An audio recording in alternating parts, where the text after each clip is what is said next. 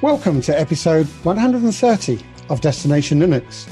This is a podcast of opinions made up of four of the greatest minds ever discussing our passion for Linux. I'm Zeb, and with me today are the royal family of Linux. Their Royal Highnesses Noah and Michael, and Sir of Noah. course, Princess Ryan. What? Noah, what's new with you this week? I have had Raspberry Pi swap week, so I've been pulling out all of my. I found I had a couple of Raspberry Pi 1s still in production, and so I've been pulling those out and swapping them out for Raspberry Pi 4s, and also the Destination Linux laptop got upgraded this week to a IBM ThinkPad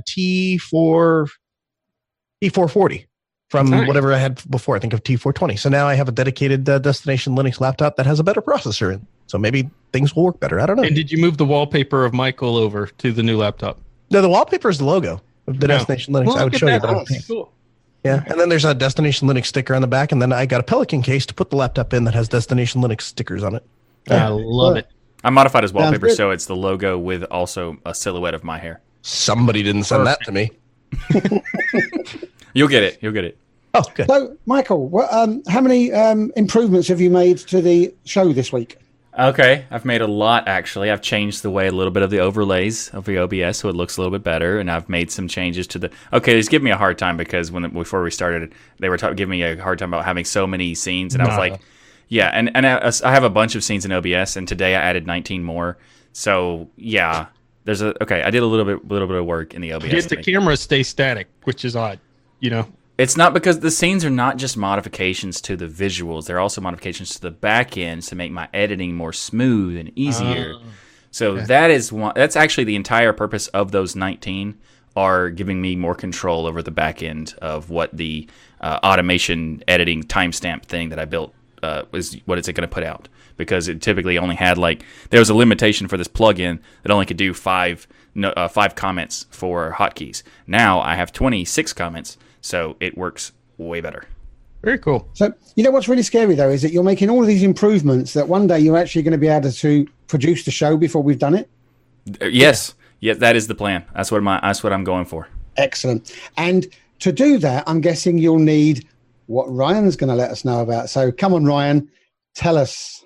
Well, what I want you to do is look at it, now respect it. That is the Ryzen 9 3900X right It's got there. a 9. It must be an Intel 9.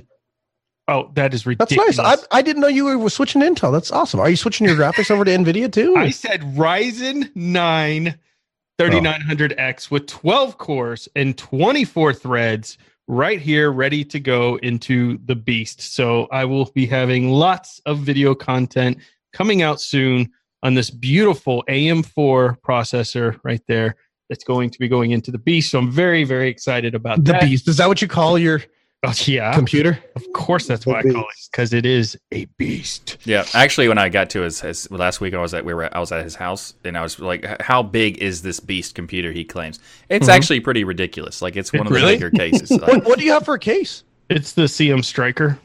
It's It's a full size tower case. Yeah, it's a massive case, and it also has the Noctua fan in it, which is a massive radiator fan, and 32 gigs of DDR4 RAM and NVMe drives in the works. Did you say 34? How do you get 34? 32 gigs Oh, okay. of DDR4. DDR4. Yep. So, picking up Ryan, did I not see some pictures of you're actually now going to be moving all this stuff to, was it like an open case that was just pure glass or something? Yeah, it's a brand no new sides or top. That's right. It's actually going to be a lot easier to maintain, I'm hoping, for cleaning, but it is a open case that basically everything mounts to a base, and you can actually wall mount the computer then onto a wall, and then it has 4 posts at the bottom and a glass pane, so everything will be accessible very easily, which is very helpful for me because I switch out parts so often. I'm constantly upgrading. And so you don't like, so when my workstation in my lab, which is kind of it's kind of home base, right? For that machine, which stay in production for ridiculously long amounts of time, right? I think it's been 9 years since I've last upgraded that machine. Wow. Maybe 8. Yeah, it's been a long time. But when I do it, I go all out. It is the absolute best quality pieces of equipment that I can get. and they go in there and then I don't touch them again, but everything gets upgraded at one time. So you don't do that. You kind of have, you almost have Arch for a hardware build. You kind of roll your hardware build as you go I do that to keep the budget very in place, because so every 6 to 9 months I rotate the hardware out to whatever's the latest stuff usually, and I will take the old stuff and resell it, which helps recoup the cost of the new hardware coming. Nice. So it's not the same budget revolving, because the newer hardware is generally $50 to $100 more, but it keeps the budget from being, I'm going to spend $3,000 out of pocket at one time to upgrade everything. It's gradually just doing little bits and pieces at a time. And so this is the Ryzen 9 3900X. 3900X. Okay. Yep. Now there is one coming out in September, which is the basically Zeb's Threadripper inside of an AM4 form factor, and that comes out in September and is the 3950X that I will be getting because September is my birthday. So the wife has that on my I want that list. So I'll be upgrading again when that comes out. But this is the fastest one they have now, which is the Ryzen 9 3900X. And I have the X570 MSI Prestige motherboard, which is what I'm waiting on to put that in. Because I'm waiting on that new motherboard because it has all 4 PCIe 4 slots, which I'm excited. And that will be a straight swap out processor for processor because it'll be on the same motherboard. Yeah, well, I'm just going to pull the whole motherboard out of my current machine with the X470 it currently has and the Ryzen CPU. And then I'm going to put the new motherboard and new CPU in. I'm going to sell the motherboard CPU as a combo. Really? Hey, hi. Can we talk after the show? Absolutely, man. Absolutely. So, and then the other thing I did this week, which was kind of fun, is we talk about accessibility in distros a lot. And so I decided I was looking through Pop! OS, which they did some pretty cool things for AMD this week. And I thought, what's something nice I could do to kind of repay that kindness? And I noticed they didn't have any accessibility documentation. So I spent a day writing up some accessibility documentation for Pop! OS. I submitted it to them, and they already, giving some feedback, and we're changing some things, but getting it ready for a merge. So accessibility documentation, at least as much as I could write, is up there and going to hopefully be merged into Pop! OS stocks in the future. Very nice. Well done. Nice. Sorry, I'm still hung up. You're starting to attract me into hardware stuff. I sorry to keep bringing you back, but so what are you upgrading to or what do you have now as a motherboard, and what are you upgrading to as a motherboard? The current motherboard I have now is a fantastic motherboard. It's an X470 MSI Pro Carbon and Gaming Pro Carbon board, which it will allow you to have one PCIe 4 slot through a BIOS update on that motherboard. So the reason I'm upgrading is simply to have all 4 PCIe 4 slots, because I'm going to move to all NVMe M2 drives on an NVMe M2 interface card. Have you picked out a board yet? More speed out of it. Have you picked out a board yet? Yeah, the current board I have is the board that's coming Monday is the X570 MSI Prestige, is what it's called. X570? Yep. Wow. Okay. Cool. And you think MSI makes a pretty good board? I like MSI. There's a lot of great manufacturers, and the fact is that they go in cycles. At times you have MSI being fantastic. At times you have Gigabyte being fantastic, and then they'll release a load of boards that are complete junk, and I'll change and say, "Don't buy that. Buy, EVGA or one of the other ones out there." But right now, MSI is making fantastic boards, and their BIOS updates are very quick. So they've almost gotten as good as Asus then. Yes. Awesome. Asus makes very good motherboards. Yep. The only one I hate is ASRock, because exactly what you're talking about, that they come out with a new board. I bought a board from them, and then it had this weird bug that if your power went out without you turning your computer off on purpose, it would no longer recognize the power supply. Even though the motherboard would still work, it just would. And if you put a new power supply in, it would detect that one and it would work again. But if you had tried to use the same one, it would just completely collapse. And I RMA'd it and see what happens. They sent me back another board that did the exact same thing. So I hate ASRock. Yeah, ASRock goes through phases. They generally are known as more of the budget-friendly motherboard option out there. So which is why I got it. Have hit or miss in there naturally. Yeah, it's not as bad as Gigabyte. Yep, I have a Gigabyte. It works fine. Shut your face. Let me tell you a story. Benjamin writes in and says, "Dear Destination Linux, I'm absolutely in love with the work that's being done with Linux Delta. Personally, I think it's a wonderful alternative to DistroWatch. I wanted to suggest, however, that the order in which reviews are displayed is reconsidered. I'm not entirely sure how Linux Delta places reviews now, but it might be cool to see the possibility to filter reviews based on how recent they are, how helpful they are, how positive or negative they are. I, for one, find it unpleasant that reviews have 0 rated helpfulness and no comments could be placed near the top of the page. If the user could filter reviews based on helpfulness, positivity, negativity, and recent to display first, it would let the user more relevantly find quicker results. Linux Delta is a great website, and I hope it continues to grow and expand. P.S. Destination Linux is my favorite podcast, and thank you to all of the contributions to Destination Linux makes to the Linux community. By the way, I use Ubuntu. Best wishes? No, he uses Arch. He uses Arch. So, thanks a lot. We really appreciate it. It's been a lot of work. So there are essentially 2 design phases. The first stage was building the back end, and you would not believe the amount of that's where all of the hard work from the coding perspective. Well, that's not accurate either. All of the hard work from the programming aspect is on the back end database and all of those things that happen. The second part of that is the front end and the user interface, and that is absolutely going to be changed. I completely agree with you. When I go to Amazon, if when I went to Amazon just listed all of the products there on a page in a list, I would never shop at Amazon. It would be completely useless. You have to be able to search for given products. You have to be able to search for something like best desktop distro or desktop distro and then have it show results based on that search, right? Also, featured style things, which you're talking about. If you want to see, when I go to B&H Photo Video, when I order products, the way I pick out a product is not necessarily, certainly not what is in alphabetical order, which is the way that we list our products, but I don't even pick them based on what has the best review. I picked on what has the most reviews. And the reason I do that is nobody goes and purchases a product, hates it, goes and leaves a review, and then other people see that negative review and then go buy that thing and then review it, right? The only way to get a lot of reviews is to have people that really, really like it and have a positive review. But no, why would that be any different than just sorting by positive reviews? Well, if you have 2 products and one has 3.5 stars, but it has 4,700 reviews, and another product has 5 stars, but it has 5 reviews, which product is better? If you're sorting by best review, the product that has 5 stars is going to show up. If you're sorting by which has the most reviews, the one that has 4,700 reviews are going to show up. And obviously the one that has 4,700 people purchasing and liking it to the point that it earned 3.5 stars is a better product than the one probably that only got 5 people to actually purchase it and said, yeah, it's good enough. 5. It was 1 or 5. I picked 5, those kind of people.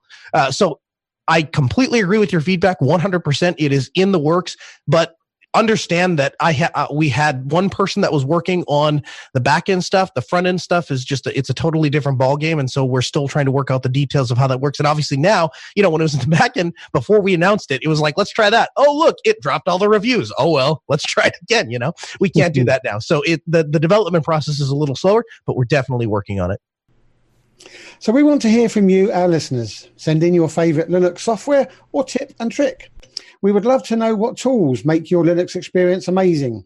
Is there perhaps a specific Linux topic you would like us to try and cover? So send your emails to comments@destinationlinux.org. But please don't get upset if we don't pick your particular email. We get so many good emails that come through, and it is quite difficult sometimes just picking that one that's going to come up with a good topic of discussion. So don't get disheartened. Keep sending those emails in. I mean, let's be honest. We also get some bad ones, and that's why they're not making it on the show, too. You're not supposed to say that, Noah. Oh, sorry. They're all great emails. We just didn't get time. This episode of Destination Linux is sponsored by our good friends over at DigitalOcean. DigitalOcean offers the simplest, most developer-friendly cloud platform. It's optimized to make managing and scaling apps easy with an intuitive API. Multiple storage options, integrated firewalls, load balancers, and more. You also get access to their world-class customer support for as low as $5 per month, or you can use their flexible pricing structure for as low as 0.7 cents per hour. And that's darn near free.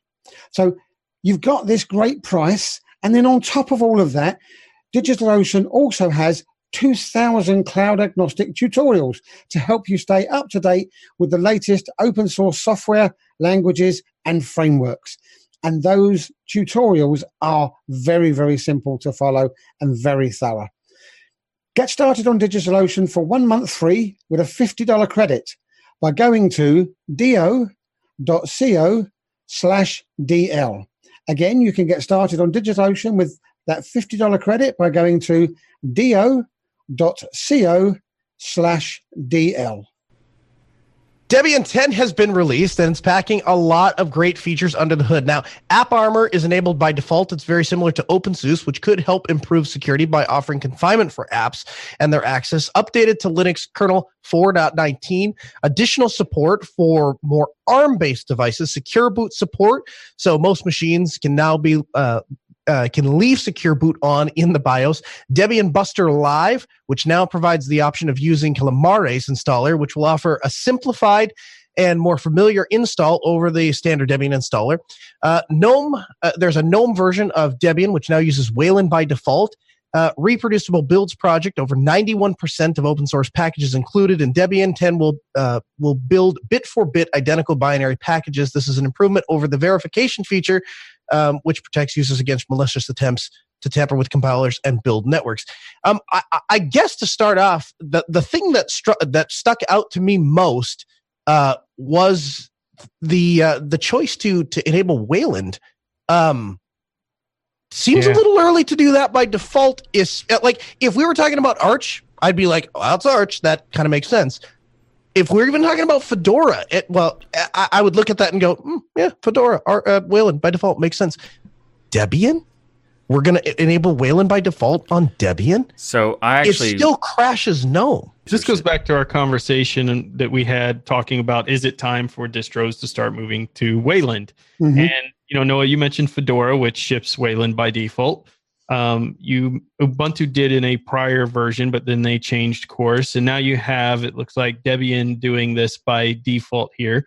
So I think ultimately this will be a good thing. This is an area we should be pushing. I think one of the big holdbacks with Wayland has always been NVIDIA. And as I understand it, they've created some type of patching to help with that issue in Wayland for NVIDIA, or they're in the process of developing it. They're in the process of doing it. They're working on the EGL streams to make it work. And currently it's waiting for NVIDIA to verify and confirm that it works fine. But they've already built it, but it's not like deployed yet. I think you're quite right, Ryan, because 12 years in the making. Come on, let's have a big push and let's get it past the finishing post. Let's get Wayland out there and move away from the thing that's been holding it together with bits of string and sticky tape. Right. And nobody, I understand from a conversation we had on Biddle over the weekend, that nobody really understands right down to the depths of Xorg well enough to be able to unpick it and build it a bit better. So it's just this little monster of Lego that you keep adding bits and pieces to try and keep it holding together. Let's get Wayland out there. Let's get it working. And let's put. It's going to be painful, though. This is going to be a painful transition because I foresee a lot of NVIDIA users, honestly, falling into issues, but not just NVIDIA users, people who screen record like we do, streaming. There's going to be a lot of bugs happening. I really feel like this is a fundamental breakdown that and this is not the first time we've suffered this, a fundamental breakdown of the way that we as Linux users approach our users. Like, imagine if Microsoft said, in the latest version of Windows 10, we're switching some components, and so some stuff may crash a lot, but we're going to go ahead and ship that in Windows 10 because we're at a point now where if we don't switch over to this new technology, then it's going to be more work for it. Like, I just don't see that argument standing up. Like, and I understand. Again, I get it with Arch, I get it with Fedora. I just, when it comes to like the foundations like Debian, I'll go on the record. I don't see CentOS doing that, right? Like, getting to a point like I suppose the other way around that, the other way to look at that though is CentOS is going to go to Wayland for their desktop stuff. Their argument for that would be, well, we're not going to use in servers. You're not going to have a graphic environment anyway, and that would also be true of Debian. So I guess I just talked myself over to the other side. I guess a little bit. There you go. I mean, I think it is an interesting. I get where you were going with your initial argument because part of me agrees. Right, we're just starting to pick up steam. We don't want to throw 4 months of sideballs to everybody who's trying to port to Linux and having nothing but crashing or not being able to get basic things like OBS to work and such. So But I do think that you will always have the option, hopefully, to transition back to X. I like what the other distros like Fedora have tried, and I believe, Zeb, you were the one who did this recently, where you tried to use Wayland in Fedora, which it defaults to, and it automatically detected you had NVIDIA and moved you back to X. Correct. Right? So this is a great workaround option so that you don't have a bunch of people breaking while we wait for NVIDIA to catch up or finish their stuff, and also allows Linux to move forward, because until everyone starts using it, nobody's going to really know all the things that are broken. But to your point, Noah, there are things we know are broken that should be fixed already. Like, for instance, screen recording, like OBS doesn't work. OBS is a major tool that a lot of people rely on in Linux. So sure, it's a specific group of people rely on it, like streamers and podcasters and those type of things, but still a lot of people rely on it. Well, also it's very heavily used for just capturing and doing tutorials. So if you want to explain someone how to use something, you can it limits the options you have to do that. So there is screen capturing in Wayland. It's just not the ones that are the most powerful, the most useful. I think there's only one right now, and it's called Green Recorder, and it does technically function, but it's just a capturing and then that's it. So you have to do everything else in post, whereas OBS allows you to record and do a bunch of other stuff directly onto the recording as you do it. So that is a fundamentally important thing for a lot of people. Even if you're just creating content, like creating a podcast, without OBS, there'd be so much more work to do. So I think that OBS is definitely a necessity. And you could argue that it's kind of an OBS that needs to be developing that part, but at the same time, I don't think that we should be, trying to force the developers and companies to, do it our whim of switching to this particular situation. Because if we implement Wayland before it's ready, and people just start switching, and the developers are having issues of whether it doesn't work or not, they're not going to care, because we don't have the market share enough to make them care. And if we start forcing problems, all it's going to do is just make them say, "See, told you that Linux thing's not ready. We're just going to go away." That exactly what you just said. That's interesting. I definitely see both your points on that. And, I did look at this, though, looking at it from a different perspective, because the Wayland thing, we're just going to have to see how it all lands out there. And Ubuntu having the biggest share, as far as I know, isn't doing that push yet. So maybe they're waiting for more things to stabilize before they officially push Wayland out, which will keep certain services like OBS and stuff working. But what I thought was interesting about this is it almost looked like there's a lot of stuff here that I typically don't see from a Debian, and maybe it's just me not being in Linux long enough, but from a Debian release that are more user desktop oriented. Like Calamares and stuff.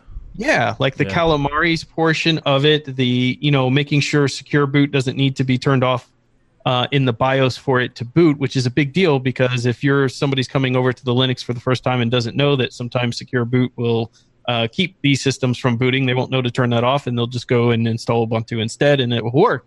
But that allows you now adding those type of features in there. It just seems like they're looking a little more back to the desktop users, which would be interesting, because there's no reason why they shouldn't be a dominant desktop force. I mean, I know a lot of people use it as a base, and a lot of people use it as servers, and some groups of people use it as a desktop, but the vast majority probably are on Ubuntu instead. And it would be interesting to see if they actually do a push to make Debian more user-friendly. Yeah, and also adding AppArmor by default is interesting, because it's not necessarily useful to the desktop thing you're talking about, but it does make it sort of useful to the desktop, because AppArmor is a dependency for snaps, and it makes it easier to get snaps on Debian by having it on by default. So that is a pretty interesting approach. That it does seem like Debian is doing a lot more stuff to make it easier, and I think that it's good overall. I don't think that they're really focused on trying to be a desktop thing, but I think it is they're more lenient, they're more open to the idea of people using it as a desktop these days. Linux kernel 5.2 has been released, and it is packing in some really nice goodies in there. So some highlights include improved AMD support, including the Vega 20 experimental work and AMD Ryzen laptop compatibility improvements. Now, this one was really important, because we get a lot of people who are now looking for Ryzen laptops specifically. There are certain versions of the Ryzen laptops like Huawei makes and things that have some random bugs and issues that pop up. Nothing, earth-shattering bad, but, stuff that's annoying, little freezes here and there and stuff like that. So it looks like they are working to create a lot more compatibility improvement within the kernel, which is where AMD releases their improvements here in 5.2. Logitech devices also receiving some additional compatibility in there, along with more Wi-Fi card support. So now if you're out there getting some random Wi-Fi cards that used to not work and you'd have to go hunt down or find your own driver for, there are more drivers now going to be built into the kernel itself, and a whole mega list of new single board computers that they are adding support in for kernel 5.2. Along with these bug fixes, you've got GeForce GTX 1650 gets Nouveau support, Intel Comet Lake support is in there, prep for the next gen AMD EPYC CPUs, which is their server line, hibernation support re-enabled on Intel Bay Trail and Cherry Trail, UTF-0 driver, and Thunderbolt support. And Noah will love this for older Apple hardware because we know how much he loves using that stuff. So lots of... here's the thing. I mean, you joke, but the honest to gosh truth is nothing actually makes me happier than when we can steal people from the Mac ecosystem and bring them over to Linux. And to do that, we got to have, driver support for the webcam would be nice. Yeah, absolutely. So this to me is just more reason why being on a rolling distro for me is so important, because look how much in this update of hardware is getting enabled in this patch and how much work is going into it. So, I'm going to have this now on Arch, and other people are going to have to wait, depending on when the next iteration of their current distro is. So there's so much now that we're seeing from the hardware vendors that they're throwing all their support into the kernel, and it's just awesome to see, number one. And we're getting it from all brands, right? You're getting things from little accessories like the Logitech mice and webcams and things, all the way through to CPUs and GPUs. So it's very cool stuff. Yeah, it's pretty awesome. I mean, they're doing a lot of stuff, and I agree with the whole, rolling kind of makes sense when you want to have the latest and greatest hardware. And that's why I typically don't have the latest and greatest hardware. It's not because that it's too expensive and not cheap. It's because of the support. Okay, Let's all pretend that that's true. Yeah, so we're all nodding in agreement. Yeah, that's why it is. Yep, exactly. But it is awesome that they're doing all this stuff, and like the experimental for the Vega 20 is awesome. But they've already announced that the 5.3 is going to have support for the latest hardware, which should come out before all the other distros. The problem with it, some of these distros, they might take 6 months to a year to do a release. But in some ways, you could say that's kind of good in the sense that the 5.3 will be out by that time. But it just happened to land at that circumstantially. Yeah, that was pure luck. Even but if you they made don't a joke about having older hardware, but that's not necessarily true. You're slowly upgrading your rig, and you have a Vega 64 now, which is a beast of a video card. It's a fantastic video card in there, and you're going to benefit from 5.2 here. And AMD has this bad habit. They have a bad habit of releasing incredible hardware, and then their software slowly ramps it up to where it should be. Right. So it's kind of neat and disappointing as a user, because it's neat from the aspect that 4 months later, your card is getting faster than it ever was. But you're also sitting there going, well, why couldn't you just done this when you released it? So it is interesting being on a rolling release with AMD equipment, because every iterative upgrade they do here, like in this, for your case, you're going to, on yours, is going to be under the Vega 20 line, going to get speed boosts from your GPU with any of the work that they're implementing here. So so it's awesome, and they're doing a lot of cool stuff. And a lot of times, the latest release of the kernel is not that interesting to a lot of people, but this one has a lot of things that are valuable for the hardware and variety of things like the Logitech stuff and all that. So this one actually is a really awesome, even just for desktop users and stuff like that. So let's move on to some other hardware news. And the Raspberry Pi 4 has yet another flaw. Why did I buy it on day one? That's the question that you've got to ask yourself sometimes when you buy this equipment as soon as it comes out. So they had a massive win with the specifications that was the Raspberry Pi 4, but issues keep rolling in. whilst they're going to be fixing the heat issue with a firmware upgrade, there's another issue that won't be fixed by software. And it turns out that certain USB-C charging cables are not working with the Pi 4. And the fix will only be available in future iterations of the hardware. Now, the article goes on to talk about the problem is that the Pi 4 is not supporting electronically marked cables such as Apple's USB-C cable or Google's Pixel 3 cables. And it almost makes it sound like the fault is with the cable. It's 100% not. When they built the Raspberry Pi, the adapter that they made with the board didn't follow the standard that was out there. Correct. Yep. So you come along, and it's almost like saying Michael's 5, 4, 3, 2, 1 counts. Pi did 5, 3, 1. And so when it gets to a cable that's got 4 in it, the countdown goes, what, 4? 4 doesn't exist. We're supposed to be going 5, 3, 1. So it's the same with the cable. These cables are perfectly well built, and they're built to standard. It's the Raspberry Pi 4 that its USB charging port is not. So here's a question. Tech enthusiasts went out, bought this Raspberry Pi 4. There's something intrinsically wrong with it. Can I get a refund? Can I ask for the new one when it comes out? Where do we stand on stuff like that? What do you guys think? Usually not, because in this case, if you bought like you did, I've got the Raspberry Pi 4 here. I can't boot it up. I had a Samsung USB-C cable that I had used for a phone, and I plugged it in, and this talks about the phone cable specifically not working, and it wouldn't power up. And that's how you know your cable doesn't work. If you get the nice lights showing that your Raspberry Pi is booting, but you get nothing on your screen, that is likely your USB-C issue there popping in. So I did experience this issue directly. Generally, they're not going to give you a refund, especially on such a low-cost item. I guess it depends on the vendor that you purchase it from. Obviously, if you got it from like an Amazon or something, you probably send it back pretty easily. You know, it's not a deal breaker. It's a little bit shocking that they seem to have they weren't really, this wasn't a rush out, right? They weren't trying to compete with somebody that I could see, or they just seemed to release an item that had a lot of great spec improvements and so much promise, but they had a lot of issues that I think they should have caught before they released it. Yeah. Obviously, future iterations are going to be better. And with Pies, no, they won't. No, they won't. Every single iteration of the Pi, I mean, I apologize for interrupting, but every single iteration of the Pi has made a claim and then they fall short.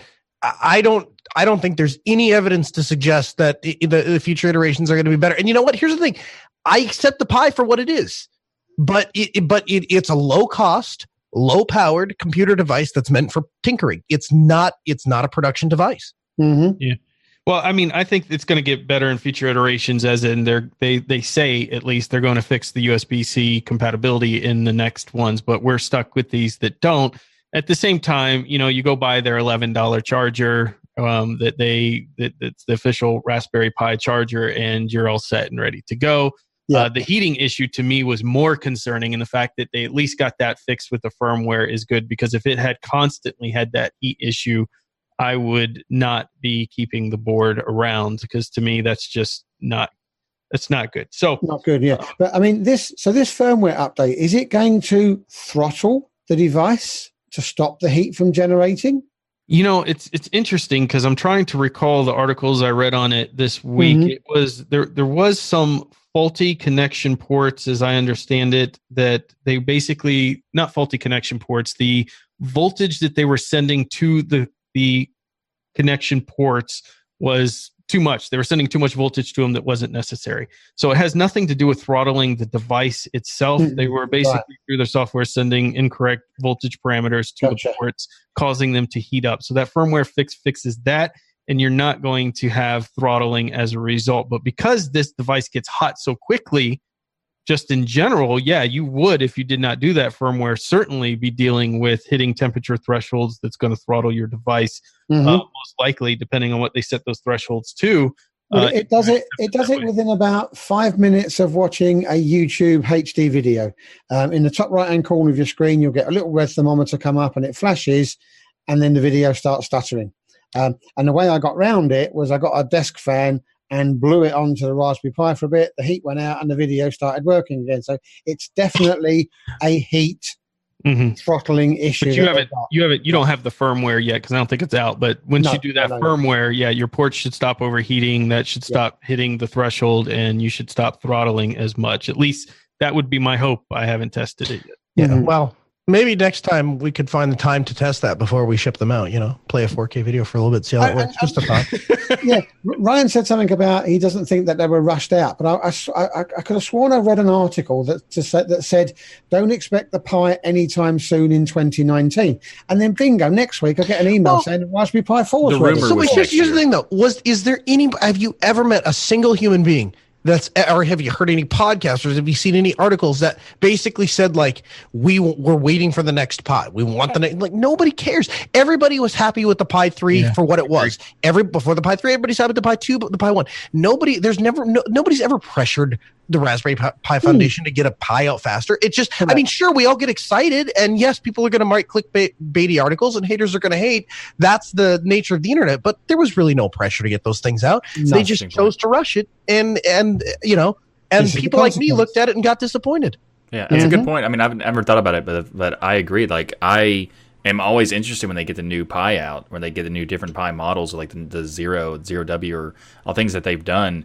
I'm always interested in what they do, but I never am like, when are you making the next one? It's more like it's going to come at some point, and that's going to be awesome. But and that's what I was trying to say. Like there didn't seem to be any outside pressure for them to release this thing in a hurry, and that yet when it seems like a device that's been released in a hurry, this is what you expect from a device that's, oh my gosh, this new competitor came in and we're losing sales, so let's throw this thing out there. And maybe behind the scenes that was what's happening. I was aware of it, that they needed something to boost sales in there, and through 4 gigs. I know NVIDIA has come into the picture with their single board alternative and things that has. But that thing's so expensive, it's not really in the same league. Yeah, but I mean, competition's competition. So we'll see how it all works out. At least they're working on fixing some of these problems, and maybe they'll learn a lesson from this if there's enough backlash or sales issues. Unfortunately, I think most of these sold out the moment they listed them. So yeah, they're probably not going to feel the pain on this one till they release something else, and instead of buying it right away, people wait. So AMD is bringing the fire sauce for hardware. But they dropped a little bit on the drivers recently. We could skip this article. We could, but I think that Team Gree would be offended by us doing so, specifically. Yeah, you're right. So, but first of all, we're all fans of AMD and the work that they've done, including the NVIDIA people, because even if the NVIDIA users are still have to thank the AMD company because they're making competition and therefore making NVIDIA care about Linux where they used to didn't care at all, and you'd be lucky if you got an update once a year. Now they're doing it constantly, so they're actually, because of all this effort that AMD is doing, like the 8.5 times more open source code in the kernel than NVIDIA, is really getting NVIDIA to be worried and making sure that they're trying to support Linux as much as possible. So we all love AMD because they're helping the ecosystem so much. But there have been some issues with like the early adopter stuff with the hardware from AMD's like latest CPU and GPU lineup, and this hardware has been like just completely busting through benchmark records and even exceeding the metrics for the CPU and GPU that they set during their own demo. But it appears they haven't spent that much time for the new hardware in Linux, because Phoronix recently wrote an article when they on launch day. They tested out the new Ryzen CPUs and also with the latest X570 motherboards, and they couldn't get the CPU to boot on certain versions of Linux. Now they could get it to boot on Ubuntu 1804 LTS, and they could get it on older distributions, but like the brand new distributions had new versions of different packages, was not booting for some reason. And they found out that the problem seemed to be caused by the RD-RAND package that's causing systemd to crash, which also then made the system not boot on anything that is beyond 1804. Like even 1904 wouldn't work because it had different versions of systemd, different versions of the kernel, and there was this weird issue. But AMD has given an official response to the matter.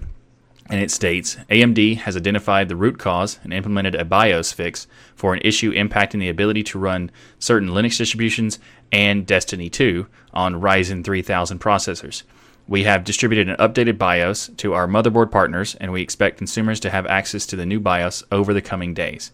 Which is, I don't know if people have experienced this, have got the update yet, but depending on which manufacturer you have for the motherboard, it might take a while, it might be quick. Some of them take forever, some of them are really quick. So this is actually pretty great, and it's kind of interesting, because I saw an article talking about this, saying that they're more likely to get the upgrade fixed on the BIOS because it's not just a Linux issue, it also affects a particular game that might make them care about it because it's a Windows related issue. And I think that's kind of sad, but at the same time, at least, AMD was noticing like, hey, that you also make sure you want to fix this too, just in case you don't care about Linux. So I think that's kind of funny. Well, we know AMD cares about Linux, right? No, I'm saying AMD is telling the manufacturers, just in case you don't care, we care, and we're going to tell you an extra thing to make you care more. Yeah, I think this whole thing was interesting. It was slightly disappointing. I reached out to AMD on their forums. I reached out to Lisa Su in Twitter just to hopefully create some attention to the issue. The disappointing part is that Linux or AMD spent months ahead of time rolling code into the kernel to prepare for this release. And it seems to me what has happened is they're only sitting there testing Ubuntu 18.04 and thought everything was fine, right? The LTS version, and did not test any other distros. That's the only conclusion, and I don't know specifically, this is just my guess, of what could have happened, because this is not a situation where some people were replying to me saying, oh, well, of course AMD's not going to spend as much time on Linux because they're going to focus on the bigger market, Windows and all that. Okay, I agree, any company would do so, but AMD did spend a lot of time focusing on getting this ready for Linux. It's just, this is a weird problem that popped up specifically for Linux that didn't exist in the one LTS version of Linux out there, Ubuntu 18.04. I also want to mention, when I mentioned earlier that I wanted to do something, for Pop! OS, what they did during this debacle, Pop! OS rolled a patch to their distro to make this work in later versions for Pop! OS, which tells me that they were sitting there because now, and we'll get to this later, they're putting some AMD hardware out there. And so they were really a true patron of the community, in my opinion, going out there, finding an issue and putting a fix in place so quickly for this. And the only distro that I know of that actually did some work to try to solve this for customers to try to use this. And that was going to be my backup plan if I had received the motherboard and processor on time, which I guess it's good it got delayed shipping from AMD, because I won't get my motherboard till Monday, and by then hopefully the patch is out, because they said it'll take 3 to 4 days. MSI is usually really quick on that, but Pop! OS would have been my default. I could have fallen back to installing Pop! OS and still had the system working thanks to the work that they did there. So, I mean, all in all, awesome. It's not a great situation that AMD has put themselves in with the drivers. I also feel like nobody's helping them at all. I just don't feel like any distros are reaching out, and maybe they're not reaching out. I don't know who's to blame here. Maybe it's both of them, but it just doesn't seem like anybody's out there, Pop! OS being the one exception here, trying to help AMD fix this stuff. And they're the ones, them and Intel are the ones contributing so much to open source, and everybody's focusing on NVIDIA, and it's frustrating to me. Yeah, I agree with that. It's definitely, I mean, it's fantastic that System 76 and Pop! OS decided to address it. That's awesome. Then also they did it within like a day or two, so that's really impressive. But it's not even that, like, the reports are saying that it's not even that huge of a problem. They just need to make sure that the versions are in the different packages are available, and so that it could have been found and addressed much quicker in all of these different distributions. And I agree. I think that AMD is just supporting just the LTS distros, even if it's just Ubuntu, because there are reports that are other things that are working, that really older versions were working, even if it wasn't like based on Ubuntu. But if they used an earlier version of System D or didn't use System D at all, it would work fine. Yeah. So it was just kind of weird that there was that situation where it seems like they were just focusing on the LTS of Ubuntu, and that's unfortunate because it's also kind of odd because because they're focused on releasing everything in the kernel, and because they're focused on releasing stuff in the Mesa drivers and that kind of thing. It makes more sense for them to focus on all of the latest releases as well, for at least for Ubuntu, because if they would have tested 1904, they would have noticed that the problem was there too. Yeah, and whether they test on Arch or Fedora or Solus or something else or OpenSUSE that rolls really quickly, they wouldn't necessarily have to do it because they still would have found the problem if they did 1904. So it's just kind of surprising that they would focus, use the kernel as where they ship everything, knowing that the kernel is not up to date on the LTS version, but then only test the LTS version. So it just seems like there's a mismatch here where the distros are not trying to help the AMD team because the AMD team is working with the kernel, and they assume that that's all that needs to be done.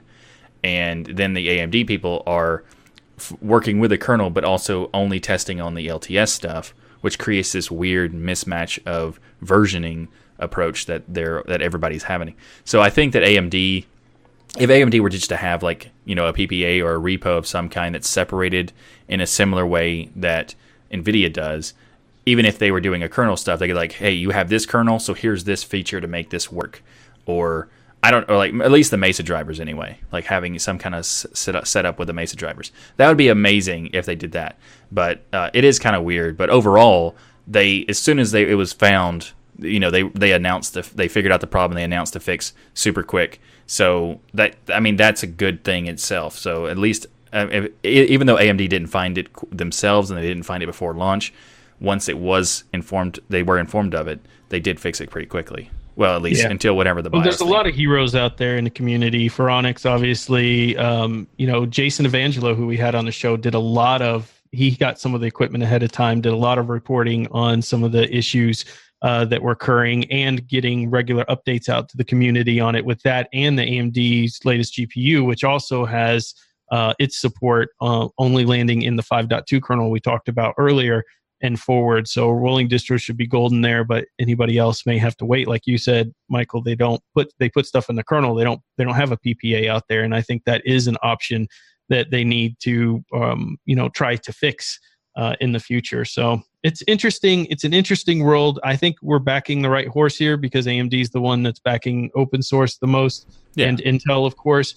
But at the same time, there needs to be some better collaboration between the hardware and the software here for everybody to be able to run this stuff on day one, because we have a lot more hardware enthusiasts coming into Linux. Yeah, I agree, and it's definitely worth saying while this is a mistake, it's not a huge mistake, and they're already addressing it. And at the same time, we know that AMD cares because they're actually doing all this stuff in the open and everything. So even with this as a negative problem, I think that the work that they're doing, we should definitely thank AMD for all the stuff that they're doing. And also, if you were using a distro that doesn't pay attention to the AMD, maybe send them a message and let them know that you wanted to switch to AMD, but you can't, or whatever.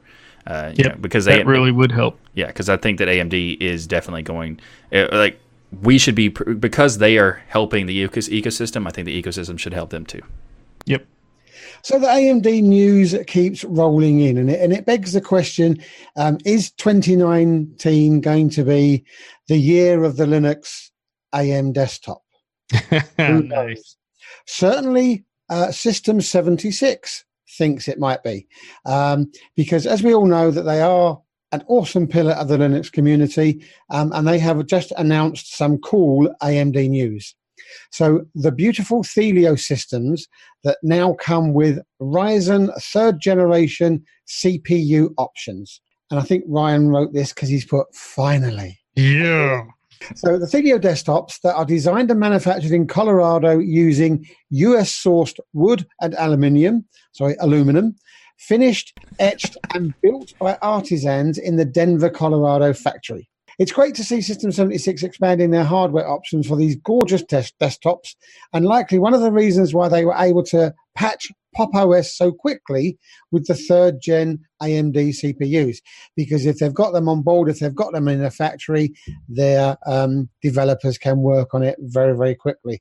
Lots of the other distros tend to pay little attention to what AMD are doing, and it's good to see that System 76 picked up on this so quickly.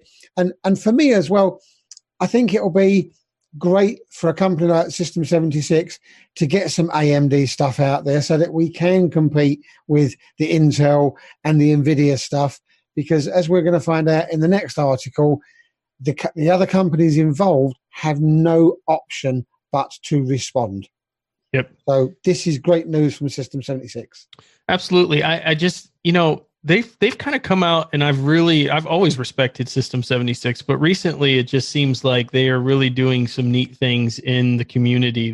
If you follow them on social media at all, they're constantly holding Linux events and celebrations and getting the community together to work on things. So they just seem to really be this force behind the Linux desktop, where I see so many other distros. Frankly, my opinion is they're leaving. They're not leaving. They're ignoring the desktop. They care more about the cloud. That's where their focus is. They kind of got popular through the desktop, and now they just want to focus on the cloud.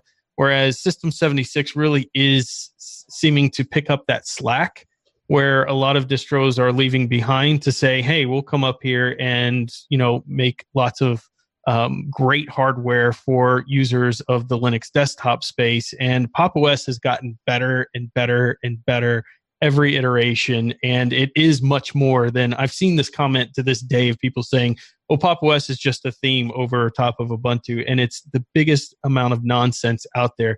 And in fact, there's so much nonsense about that. They literally have a page called Difference Between Pop and Ubuntu, where they go through all of the differences that they have in there, from the encryptions by default to some of the settings and hardware enablements and things that they put into Pop! OS that make it not completely different, but make it definitely something more than just the theming distro out there. And the fact that they went and picked up and fixed some of these issues so quick just kind of shows, whether they did for AMD, NVIDIA, Intel, doesn't matter. It just shows you that they're engaged, they're involved with the community and their users.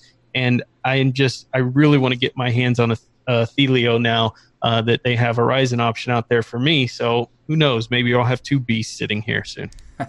And also, it is worth saying that you said maybe they're not just doing AMD; they're also doing Intel and NVIDIA. They are doing Intel and NVIDIA, and they also have their own separate ISOs for each of the, whether it's AMD or NVIDIA, so you can actually choose which one you by default, and that way they can separate the amount of work that they do. They can update the AMD one because they're not going to be having one ISO that also affects NVIDIA users. They don't have to worry about whether there's any conflict there. So it's an interesting approach that they're doing that as well. And I agree that the System 76, it's actually kind of funny because when they first came out, like 10 years ago or so, there was this claim that they were just they're just a company that takes the ODM hardware and then repurposes it and all that stuff. But they've and for the entire time they've done also extra stuff like driver building. They've been making sure that stuff that supported the hardware was accessible whatever distro that they shipped with Ubuntu, but previously. And then people would say, well, it's just Ubuntu on his hardware. It's but they also did a bunch of kernel stuff. They also did a bunch of other stuff. And the same thing applies not only that, the support to the end user, right? Even aside from all of the hardware modifications that they made, just the fact that there is a place that a user can say, I want to purchase a laptop and I want some people that really care about Linux. And this is not a knock on Dell, right? Because Barton George is a great guy. And he has a huge passion for bringing Linux and stuff like that. But at the end of the day, you call the Dell support line. You're like, yeah, hey, I have a problem with my Ubuntu laptop, right? The chances of them taking that problem as seriously as their Windows side are, I would guess, I don't know, I've actually never had a problem with the Dell laptop, are fairly slim. But Michael, you and I have both been to System 76. Mm-hmm. Those guys eat, live, and breathe Linux, yes, right? Very much. They really, really, really care. So it's one of those things where I look at it, I'm like, man, if you want to have a great experience, that's the place you go. Right, exactly. There's actually the way they care so much. They do even ridiculous detail of Thelio, for example. Even their case is expressing how much they care without really being that blatant about it. They're not really promoting it. Maybe they should, but they're not really promoting it. that much. But like they even have like the solar system on the back of the case for the Thelio is in the location as the all the planets and everything are aligned at the a moment of the epoch time for Unix time. So like they have a lot of even tiny little details like that is how much they put effort in. And like when you said you were going to System 76 because their customer service cares, I actually was on a forum at one point and someone was asking like, I want to get a Linux computer, but I want to get someone like have it with a company that actually like will pay attention and help me if I have support or whatever. So I sent a message to that person saying you should contact System 76, and I also said contact Emma because that might make it even easier. And they sent me the message like the next day thanking me so much for suggesting System 76 because it was such a great experience for them, because anytime they had any question they would just immediately go talk to System 76 customer service and like have it solved immediately. So like it was like that is also a good example of they care not only in just the hardware and making everything work as well as they can. They also do care about the product that they sell and making sure that the service that they sell is equally as high as that. So I think System 76 is one of those companies that they've been around a long time and they've proven in many cases that they care. Like Dell has proven that they have now cared somewhat, but System 76 is all in. Well, Lenovo is now releasing some lines, as I understand, as well with Linux support and things. But nobody has gone all in like System 76, and I'll be hard pressed that my next laptop probably won't be that one. Although I'm going to have to somehow budget all of this new stuff, plus the new Pinebook, plus the System 76 laptop, plus it. Well, we'll figure it out. Plus your $10,000 new desktop. Yeah, exactly. Sure. You could actually fund it, or if you just sold off all your Apple phones. How dare you? I would never sell off such a perfect device. I can't wait to read the comments on that. Yeah, on that one, sure. Yeah. Wow. And we give Michael a hard time. Right? We've been talking on the show for a long time about how competition is good for the consumer. And it turns out that's great because NVIDIA is back on top. NVIDIA has now responded to the aggressive AMD lineup and some of the price drops, the revised GPU offerings. And so now NVIDIA is coming out to wipe AMD off the planet with their GeForce RTX 2060, the super GPU that starts at $299, has 50 billion times more of the processing. No, I'm just kidding. It starts at $299 and a 15% speed increase over the original 2060. A revised RTX 2070 starting at $499, which is 16% faster and updated from the 2080 starting at $699. So the 2060 and the 2070 will be available in July. Well, the 2080 will not release until, well, they'll both be available in July. One is on the 9th and the other will be on the 23rd. NVIDIA is clearly trying to take back their market because they looked over, they realized that there's some competition that AMD has provided. So now they've turned around and taken back the market, and they're obviously, what are you talking Ryan about? Is going back to the green side. Wow. Isn't that that's what I heard, right? You have completely ruined this article. It was good because this article was obviously written by an AMD fanboy. I'm not quite sure who that might be. Right. But the thing that I find so frustrating about this, and it's actually a positive for AMD, people went out and bought the GeForce RTX 2060. And a couple of months later, all of a sudden, they can get a 15% boost out of it. What happened to my product? Did you sell me an inferior product? Did you build this latency into this product so that, and I think, Ryan, you might have mentioned it before, where NVIDIA will bring out this fantastic card, but it's all held back. It's all throttled back. I bet maybe like some of the Intel processors that are held back until the competition starts catching up, and then they'll increase the voltage into the application, or they'll just tweak something, and all of a sudden that product is now 15% better. Great that they are reacting and having to react because they want their market share back and they want to be number one again. But it does make you think, well, if this was there in the first place, why didn't it come out with that speed increase in the first place so that they wouldn't have to make a 2060 Super GPU. Well, the Super is just an overclocked version of the 2060 in essence. So, there's all kinds of different claims out there. You say, well, it's overclocked, or they're looking for a, more precision GPU out there that allows them to go to 15%. But I think the big thing here is that they dropped their prices tremendously. And if you remember, the GPU market was being owned entirely by one company. And frankly, they deserve to own it. Right? They had the best option out there, period. And nothing was even close to it. So until the RX line came out from AMD, like the Ryzen line came from the CPU, nobody was competing with them. You either had Intel GPU built in and you weren't going to do a lot of gaming, or you had NVIDIA, because anything that was running AMD was sloppy at best. Yep. And so now NVIDIA, for the first time, again, AMD is competing against two companies, is forced to react in the way NVIDIA hates to react the most, which is dropping prices. And that's because AMD's killing it in the price per performance. So NVIDIA users can go out there and say, and by the way, as a hardware enthusiast, I'm always going to use what I think is the best out there. The reason I back the AMD horse is because they back the open source horse. And I think everyone should be looking towards that. But besides that, NVIDIA has the fastest GPU. I'm not going to argue that. But the RX has come out with price per performance, and there's nothing you're doing with these cards right now that in mass, I'm talking heavy gamers, all of that the RX 590s and the Radeon 7s and things can't do. It's not like you're over there running some special program that the AMD GPUs can't run anymore. So I think people are catching on that all this RTX nonsense and things that NVIDIA has been selling is really just it's iterative upgrades at best, and people are overpaying for GPUs at this point. Meaning, I tell people, I love the Radeon 7, don't buy one. It is complete overkill. There is nothing. Michael saw it. We put one of the games. What was the game? Devil May Cry 5 just came out.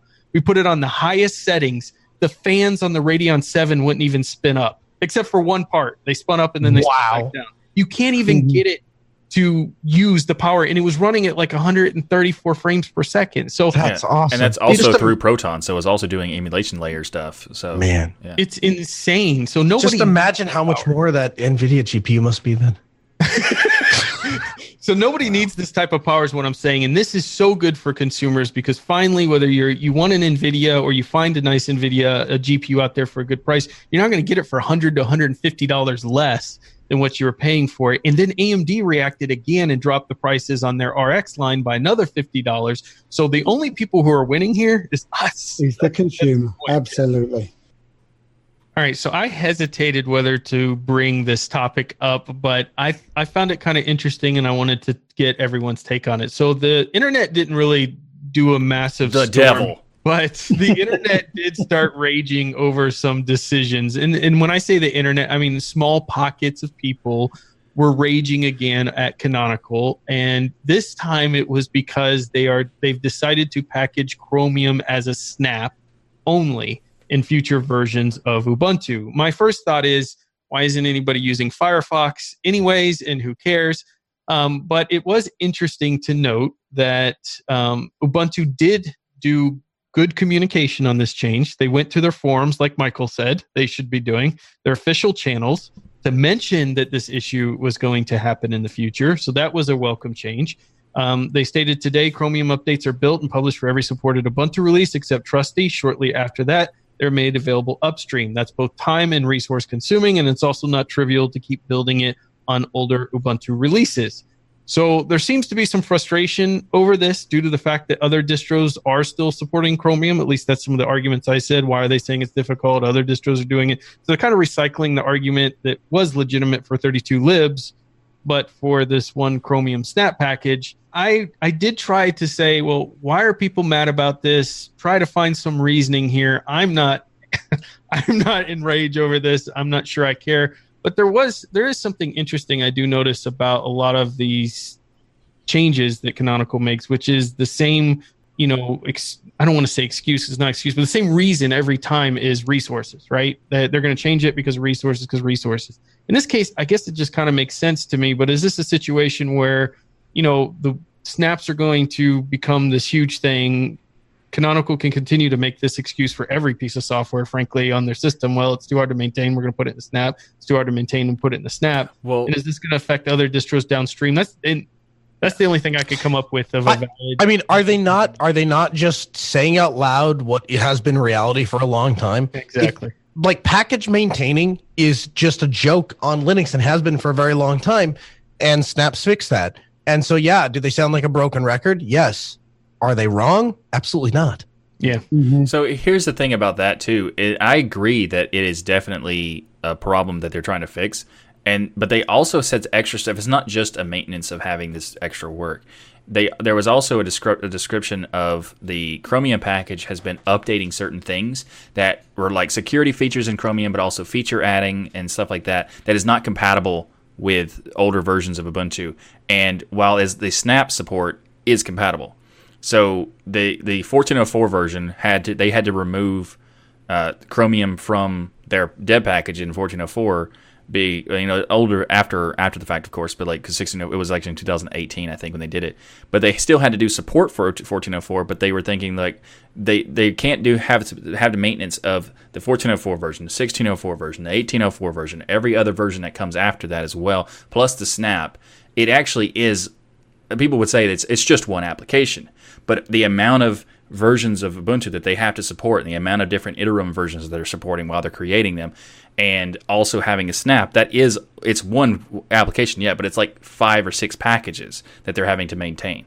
So doing the Snap makes sense because the stuff that they had to remove in order to be compatible with the rest of the infrastructure of the debs don't have to be removed as a Snap. So they could either fork Chromium, which would be a monstrous task, or they could just use a Snap feature and have all the different all the benefits and all the features that Chromium's adding while they're adding it, rather than having to worry about whether they can support these individual features.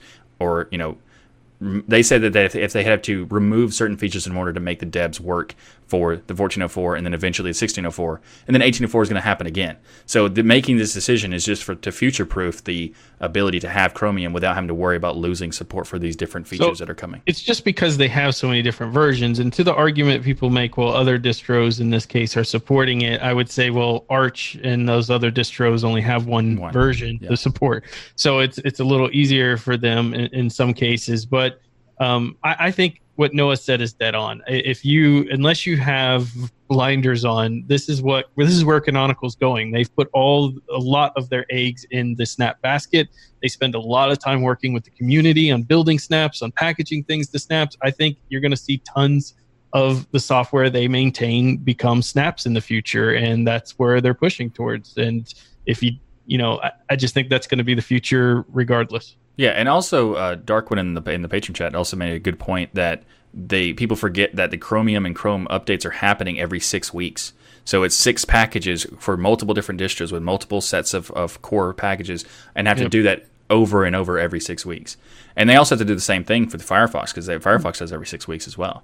So I was going to say, surely that will be the next move then, because it's the same sort of. But no, because Firefox doesn't do difference where Firefox doesn't work as kookily as Chromium does. Is it purely a Chromium problem and not a browser problem, and the speed at which browsers update? This current issue is an individually a Chromium problem because of what Chromium. So Chromium doesn't necessarily abide by standards, even though they're called standards, and all browser developers and manufacturers are agreed that these standards. Chromium doesn't really implement them in a standard form, and that's why there's a lot of times where people would say, "Well, Chromium works better," is because it's a Google thing that Google also made Chromium, and therefore they bypass certain standards in order to make themselves look better. And that kind of thing happens. So in the terms of Firefox also cares about Linux support, so they don't ship the Linux support because, well, they technically do with the tarball, but the Ubuntu does the packaging for Firefox, but they do pay attention to Linux support, so they actually are less likely to do something like that because of like the open aspect of what they care about. So right now, you could in the future maybe Firefox could do something that requires a snap, but at the moment they haven't done anything so far, so there's no reason for it. But I mean, Chromium definitely has in multiple cases added features that are incompatible with various different aspects of the system.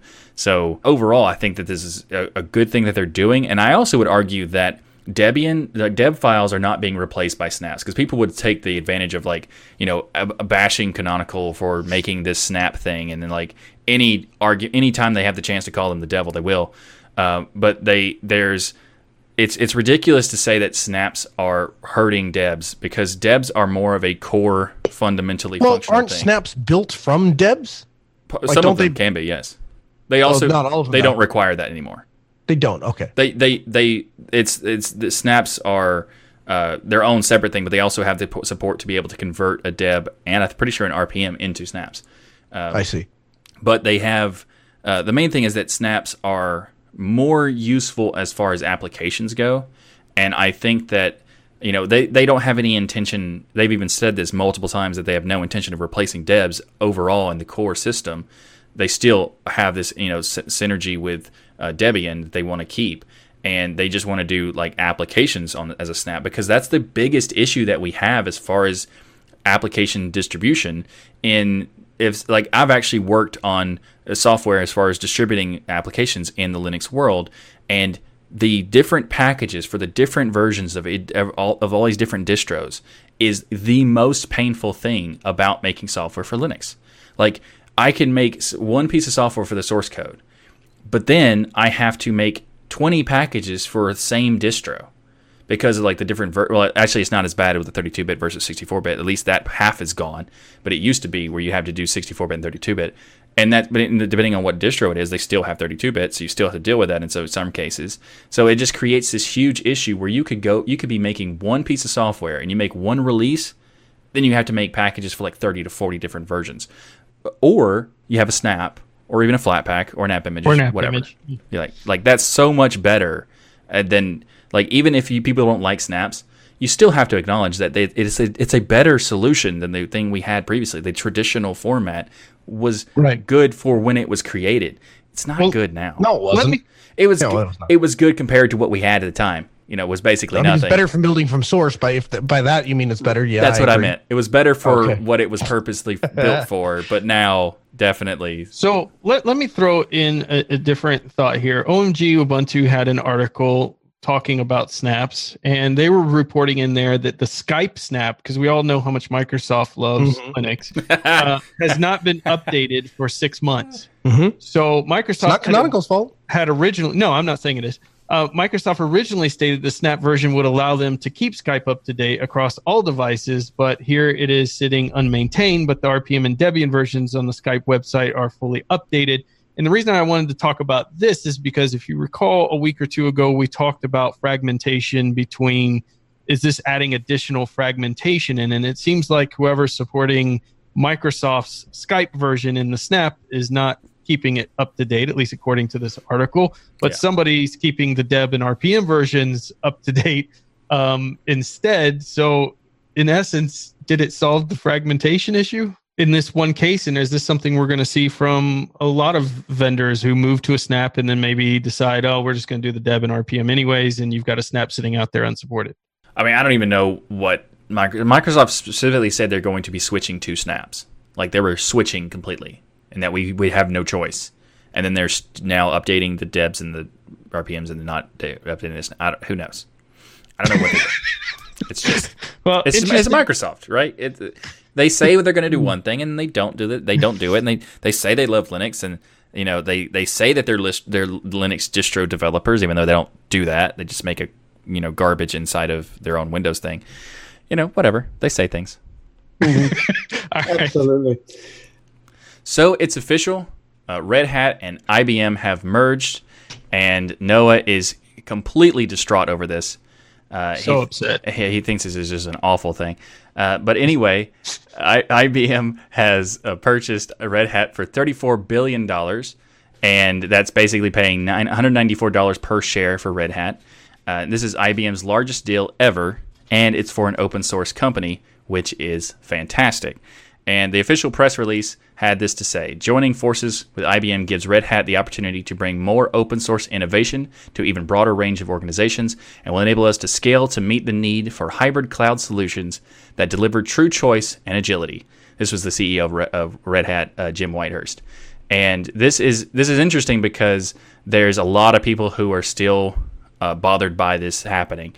And what Noah said on the Ask Noah show recently was interesting because about the culture of the company for Red Hat is why you want to purchase them. Because if you want to, like when you said that if you want to change a company, a big company like IBM, you need people who have the mindset that you want them to have.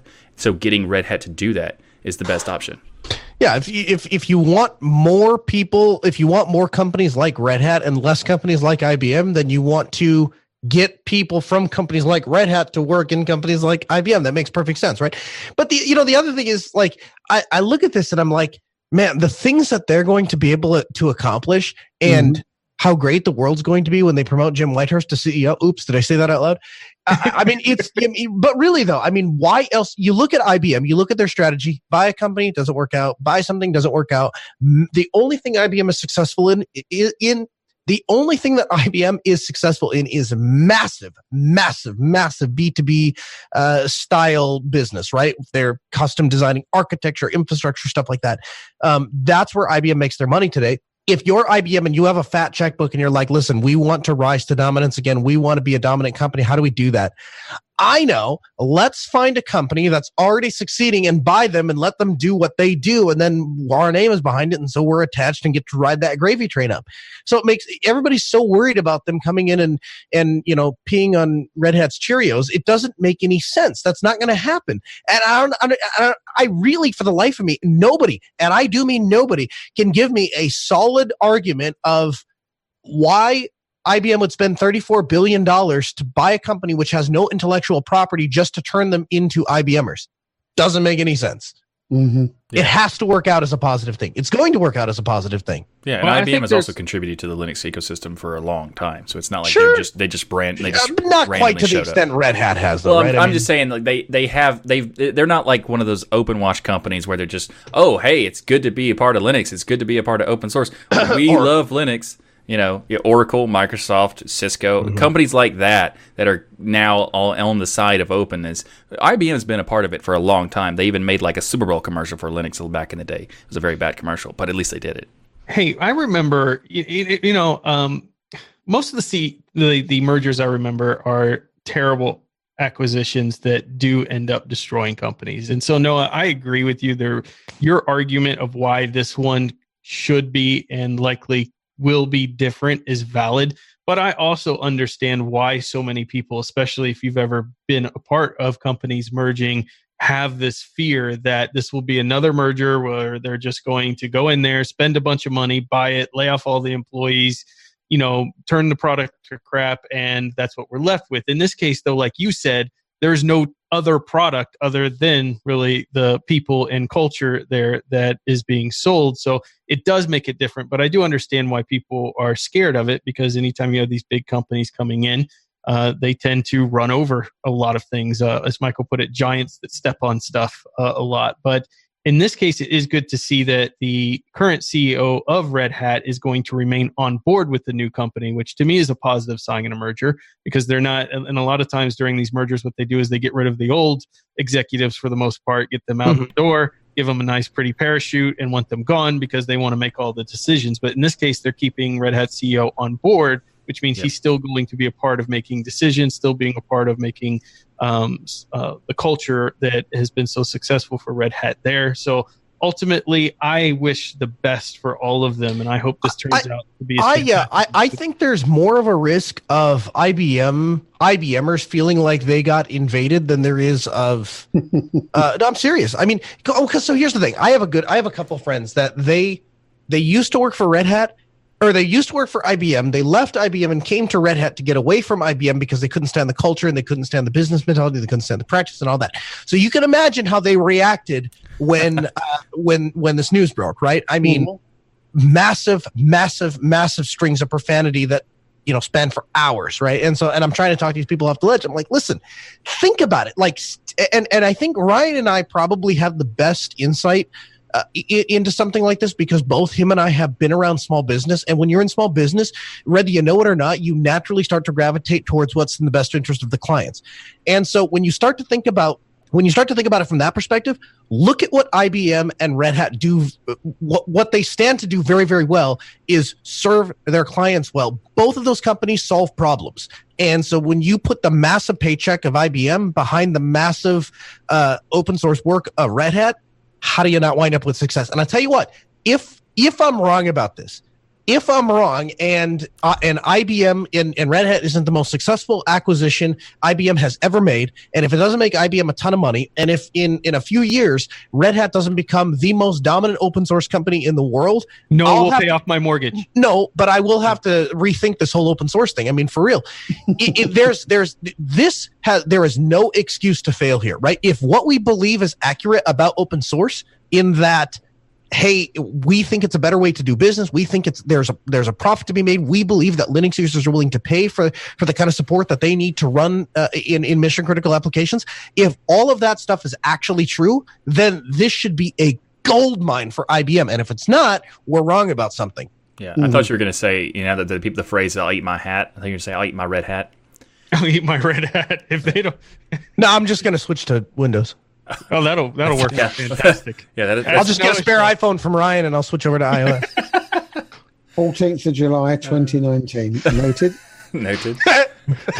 But also, I do think it's funny. It's also worth noting that they did announce, like, the CEO of IBM has, and also some the senior vice president of IBM also. Ginny Romney. Yeah. They also responded to the questions about what's going to happen to Red Hat, and they did it specifically because now that it's official, they can answer specifically. And they said basically nothing is changing. The headquarters are going to stay the same. All the people who work for Red Hat are staying. Like, all that stuff. Like, they're not changing really anything. And they even said that there's basically no competition between Red Hat and IBM except for one service that they offer. And they said that both of the services are going to stay around because various different companies depend on various different software. So they're not going to even merge that together. They're still going to keep all this stuff separate. So I think that, as far as essentially just, it seems like they're just giving more funding to Red Hat rather than. That's right. Yeah, they want to. And they sold Lotus, right? So I mean, there's that. So Noah, let me ask you: do you foresee that we're going to get some impacts from this in a big way? We know we'll have some, but in a big way on the desktop side of Linux, or is this just going to be pure cloud? No, I think I don't. I mean, as much as I would like to say, I'm sure desktop is going to become a huge focus for them now. No, I don't think so at all. I think, honestly, somewhat of the opposite is going to happen, to be honest with you. I think that what you're going to see is a mass. What the buzzword bingo that keeps going around, and I interviewed probably on the order of 12 to 15 Red Hat employees over the past few weeks or a few months, I guess. And the thing that I keep hearing is hybrid cloud, right? They want to mix on-prem stuff with cloud because there are certain things that make sense to do on-prem because it's faster and they can do things, but then they also want the benefit of the cloud. And so IBM, I think that's what they saw the value in Red Hat, and I think that's what they're interested in funding. And so if you talk to any Red Hat people and you talk to any of the executives, obviously, like I say, it sounds like buzzword bingo and they all want to use these fancy terms, but the basic premise is they want to put it into simple terms. They want CodeMD, but they want CodeMD that can sync with the DigitalOcean instance of CodeMD. They want both sides of that, right? They want the ability to have it run on-prem, and they want the ability to go back to leverage the cloud as well. And so, if that's what IBM's interested in, and frankly, that's where all of the money is. I mean, I would love nothing more for Red Hat to be a company that all they care about is open source and desktop, right? But at the end of the day, the reason that that Red Hat is worth $34 billion is because they know how to play the game. And the reason, frankly, that Canonical is not worth $34 billion is because they're too concentrated on things that don't make them any money. They're so concerned about about saying, hey, we'll go ahead and give Ubuntu away for free and everybody can run it on a VPS. And guess what? More VPSs run Ubuntu than any other operating system known to man, but they don't make any money off of each one of those. So if from an open source perspective, it's really fun inside of community circles to go, isn't it great that Ubuntu is this prolific operating system that's everywhere, but in practical terms and ability to, and I think this is the important part, ability to give back to the community, ability to fix GNOME, for example, when something breaks and you say, hey, we have this desktop thing that is broken, what do you do? The total number of GNOME employees would blow your mind at Red Hat alone. And that is totally aside from all of the community stuff, right? What's the total, the total size of, and I don't know exactly what Canonical is up to, but the last numbers that I got, the total number of GNOME employees alone that work at Red Hat is like something like 10 times the amount of employees that Canonical has as an entire company. So at least, their main office. So I'm sure they've got remote people and stuff like that contribute. But yeah, it's staggering the impact that it's going to that Red Hat is going to have. So in that way, I think there's going to be some improvement on the desktop. But do I think IBM has any interest whatsoever in any way to improve the desktop? Probably not. Is there money going to get pushed towards desktop use because it's important to Red Hat? Yes, and that's why I like Red Hat, because they do those things. So what you're saying is that IBM's going to make GNOME multi-threaded? Nice. No, Thanks, well, Noah. kind of. What I'm saying is, IBM is going to dump hundreds of millions of dollars into this infrastructure, building this thing. It's going to make Red Hat a very profitable company. The GNOME team might quadruple in size, and then they will fix the GNOME multi-threaded problem. So yeah, I guess in an indirect way, that is what I'm saying. I find it interesting though that a lot of you talk about Linux making money with the companies, and obviously the one example we have of the company making the most is Red Hat. Has to be server, has to be focused on cloud, and why would they focus on desktop when two of the biggest companies literally in existence in tech made their money off the desktop first? So yeah. I think Canonical's move is interesting in that they did focus on the desktop so heavily to make their entry into getting their name out there and becoming popular, and are now moving towards that cloud base as a result. Now, you could argue it's too slow, or they're making missteps along the way, or whatever, and that may be true. But I think ignoring the desktop would be a fatal error. I submit to you that before Canonical's Ubuntu became a desktop environment, Linux had under 3%. After Canonical's 10-year run, or well, I guess been more than that now, but after Canonical's, however long they've been trying to make Linux for human beings run, we're now at almost 7%, maybe 6%. I mean, we just haven't moved the needle very far, right? That's doubling. What are you talking about? Yeah, great. So if we just do that another 10 times, we'll finally get somewhere. I mean, it just hasn't worked. I mean, and again, you're talking to the guy that literally does not own a computer that has any other desktop operating system installed other than Linux, except for the computer that Michael loaned me, which has Windows. Of course, that's not true. Not true. No, but I don't have any computers. I would love nothing more than for Linux to be dominant on the desktop. But at the end of the day, home users are cheap, desktop users are cheap, and whether we like it or not, we get a disproportionate amount of people that come to Linux because they want a budget-friendly operating system and something that works a little bit better than Windows. They're just not willing sometimes to pay for stuff. Now, Ryan, you and I'm sure if tomorrow Red Hat came out and they said, we have what we're going to call enterprise desktop Linux that is specifically designed for the desktop. It has all of the codecs you need for audio. It has like all of the stuff that is a pain. We have these hardware vendors that it's going to come pre-installed. The only catch is it's $1,500. You and I'd buy a license for that in a heartbeat. Yeah. Absolutely, I would. But I just don't think that's most people. Yeah, it's an interesting point. I also think that it's the fact that you're talking about like how like Ryan gave an example of the two biggest companies with our desktop, especially like the biggest company being Apple having the Apple's not. No, that's not. Apple has less than 10%. No, I'm talking about money wise. He's talking about size of the companies, meaning they don't. But that's not a fair comparison. That's not a fair comparison. No, that's not my point. My point is that the way that Apple makes money is by selling the most expensive things they can. The way that Microsoft made money is being cutthroat and making sure that as many companies that compete with them die or they buy them out. So the way that it's interesting because both of your points kind of connect to each other in the sense that Ubuntu is in a situation where they have the dominance of desktop on, or even just dominance in general in Linux, but they did it for free because they're not cutthroat and they're not focused on making the most money in the server. But that also means that they still have that dominance, but they didn't make any benefit for themselves of getting that dominance. Not only did they not make any benefit of themselves, they fundamentally handicapped their ability to influence the market. Right? Like if they don't have any money to spend on they want to go public and they can't because they need to make their company more profitable. Like that's the battle that they're struggling in. Well, Red Hat's looking around going, what are we going to do with all this money?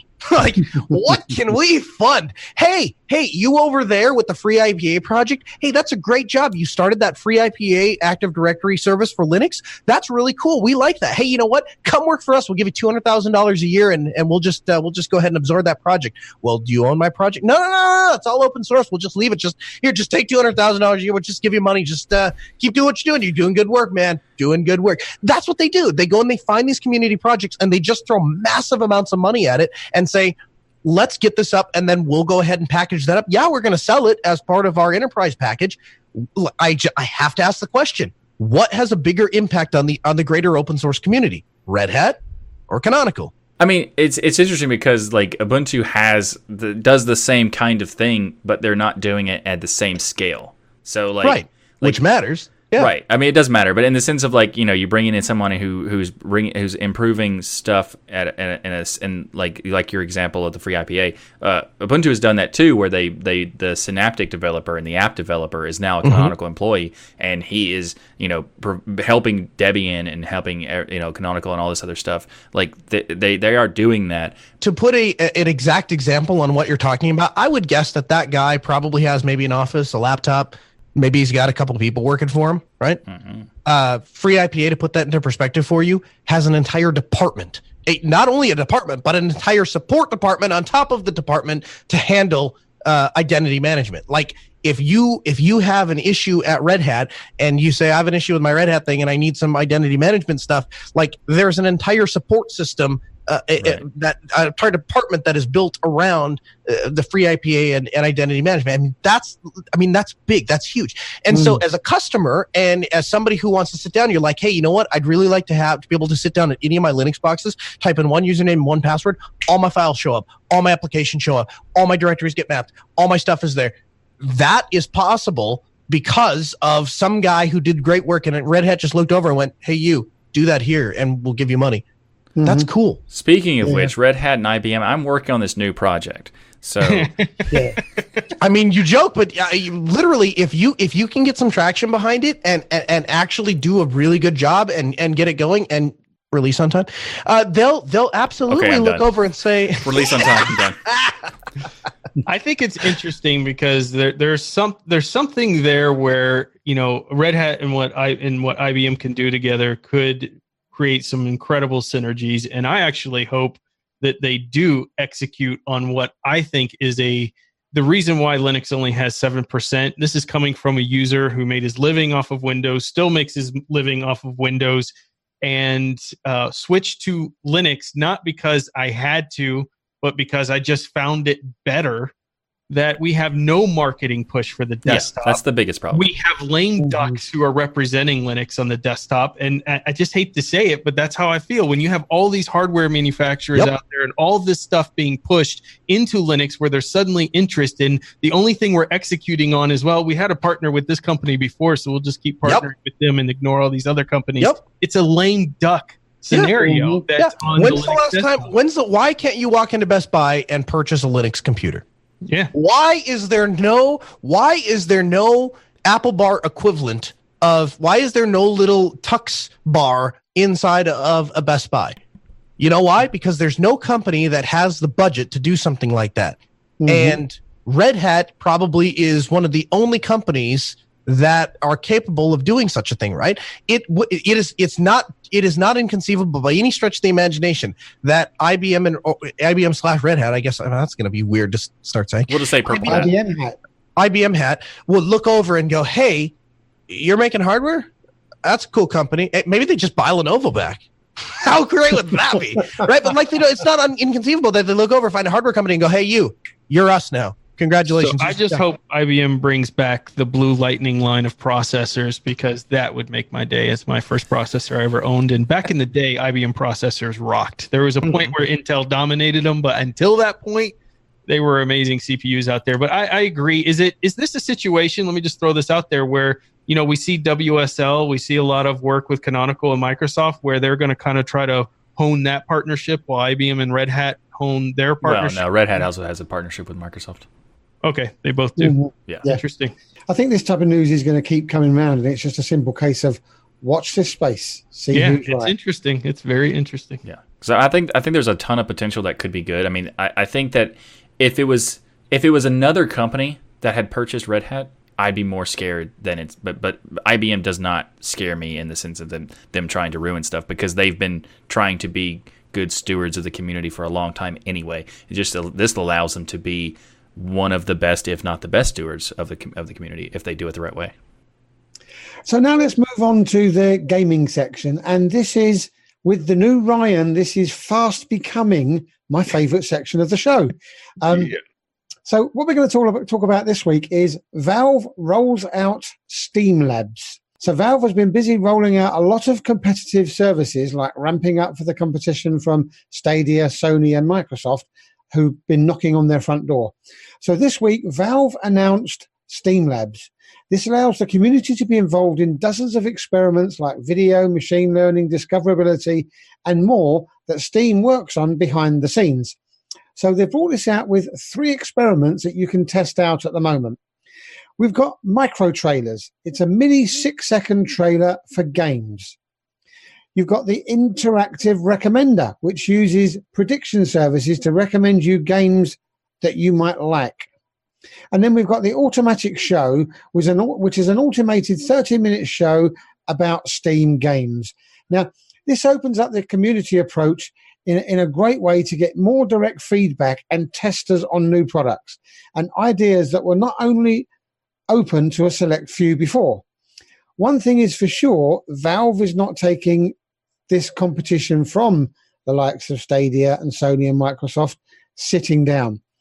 But where this scores for me is next week, I'll get a game that Ryan says, can you review this, please? I can go to a micro trailer and only waste 6 seconds of my time on that game. I haven't got to sit there for 2.5 minutes. Oh, I don't like this idea anymore. How am I going to waste your Well, to be fair, the micro trailers are actually kind of more like movable thumbnails. Like, they don't really open up new videos, and they don't have like audio that I could tell. No, but they're great, because I actually picked up on one that talks about, I think it was called Delivery Driver. So I've got to go and find this, because this is going to be another opportunity for me to drive around town like a lunatic whilst attempting to deliver parcels. So, I much preferred it to their standard offering of searching for a game, finding it, and then going watching 2 or 3 video. Sure. You can actually sit there for, you don't have to do 30 minutes. You can skip your way through until you find a section that you're interested in. And all of a sudden, it's like, bash, bash, bash. You've now got an idea of 15 games within 30 seconds that you've watched. And for me, who isn't really a gamer but wants to pick specific types of games, I think this is going to be a great feature. Yeah. I just like seeing Valve understand the competitive scenario that they're in now, because basically it was interesting. A couple years ago, before the new Xbox and new PlayStation 4 were released, Xbox was going to go to a model that Stadia is doing, where they basically were going to stream games, and the community freaked out and screamed at the top of their lungs, you dare do this, we'll all just get Sony. And Sony came out and said, we're not going to do that, we're going to give you the hard disk, the game. And Microsoft had to go back to the factory and tell them, okay, actually you're going to have to put in a disk drive into our system so that people can play these games, because we're about to lose the market.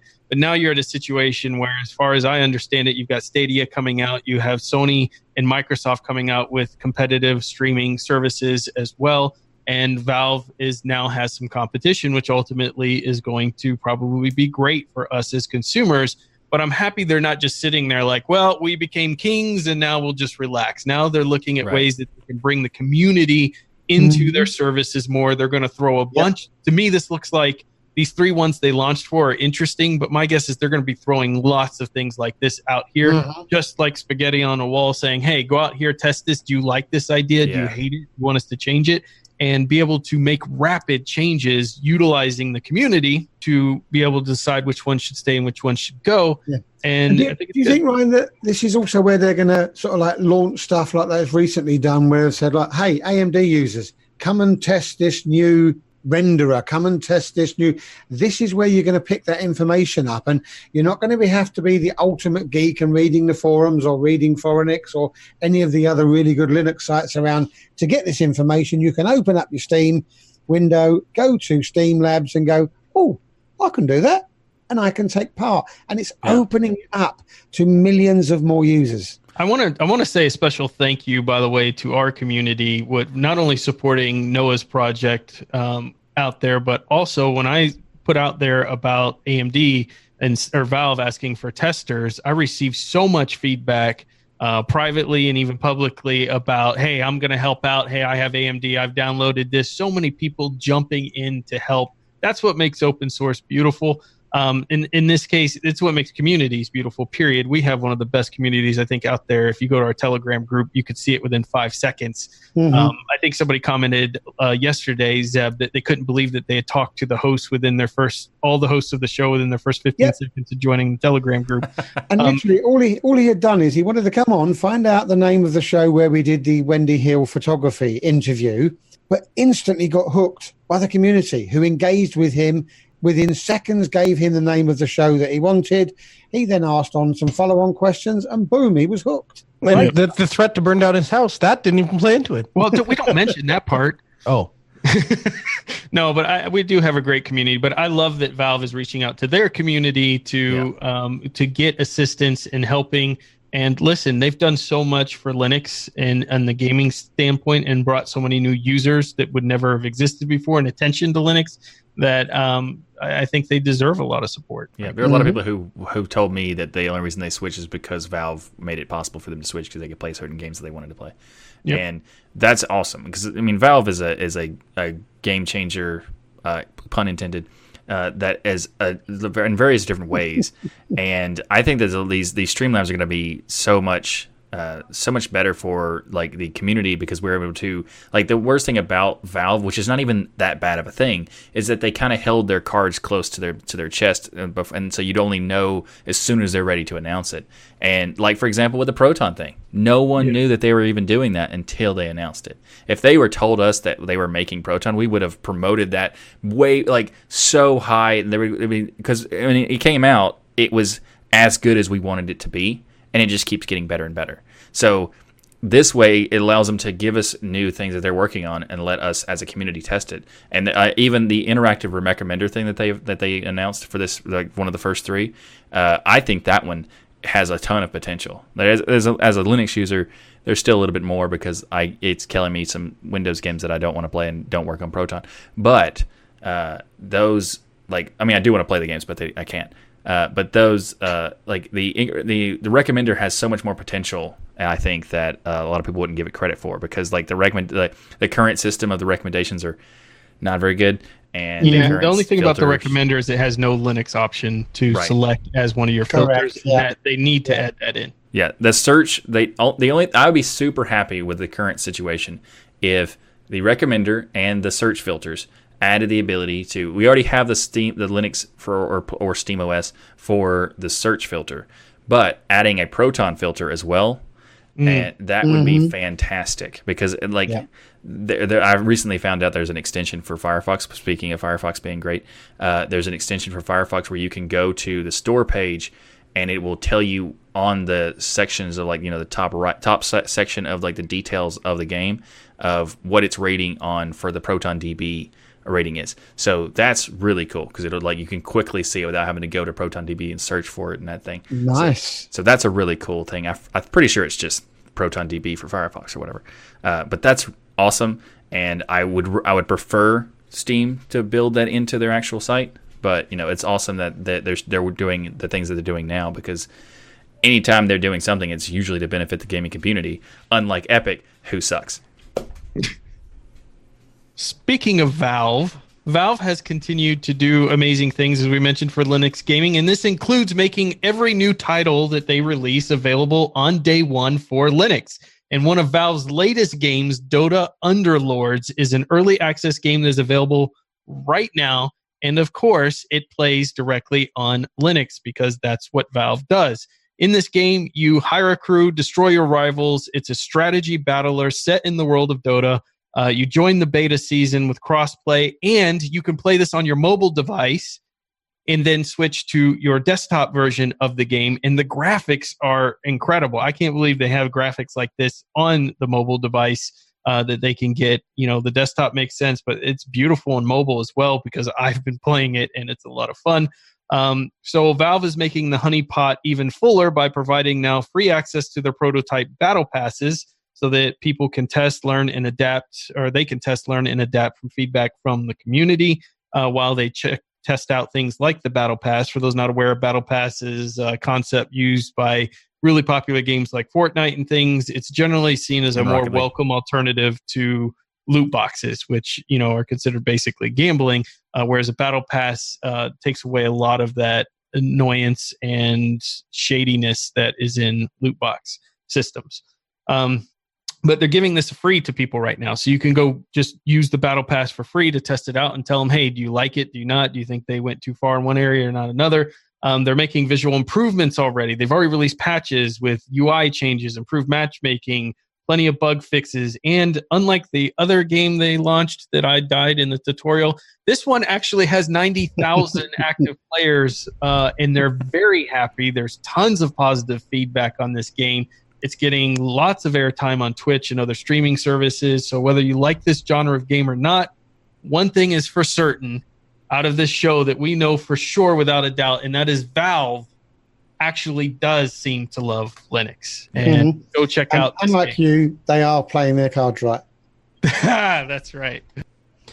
This week's Software Spotlight was sent in from a listener. His name is Josh.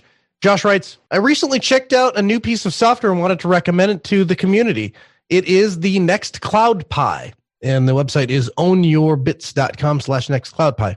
Nextcloud is a suite. We all know what Nextcloud is. Nextcloud Pi makes setting it up on a server on a Raspberry Pi very attainable to novices like myself. It uses a GUI to set it up and different configurations that I need, including but not limited to a cron job for IP changes, certbot for secure certificates, and even a couple of free domain services, all for a computer that costs less than $100, including the external hard drive. Last year, I downloaded OwnCloud Server, and it took me almost a week to figure it all out. Using Nextcloud, it took me about an hour. If you haven't checked it out, it might be good for a new Raspberry Pi or even an old one, since you might have an extra one that's been replaced by the Pi 4. Thanks for the excellent podcast. Ryan's the best. Josh. Oh, yeah, you're right. And I'm going to do that project with my Raspberry Pi 4. I think that's a fantastic project to have a local Nextcloud instance on a very low-cost little device like this. So I love this idea, Josh, and I am going to put that. In fact, I have it loaded on the micro SD card right here on my Rasp 4 to test this out because it's such a low-powered option.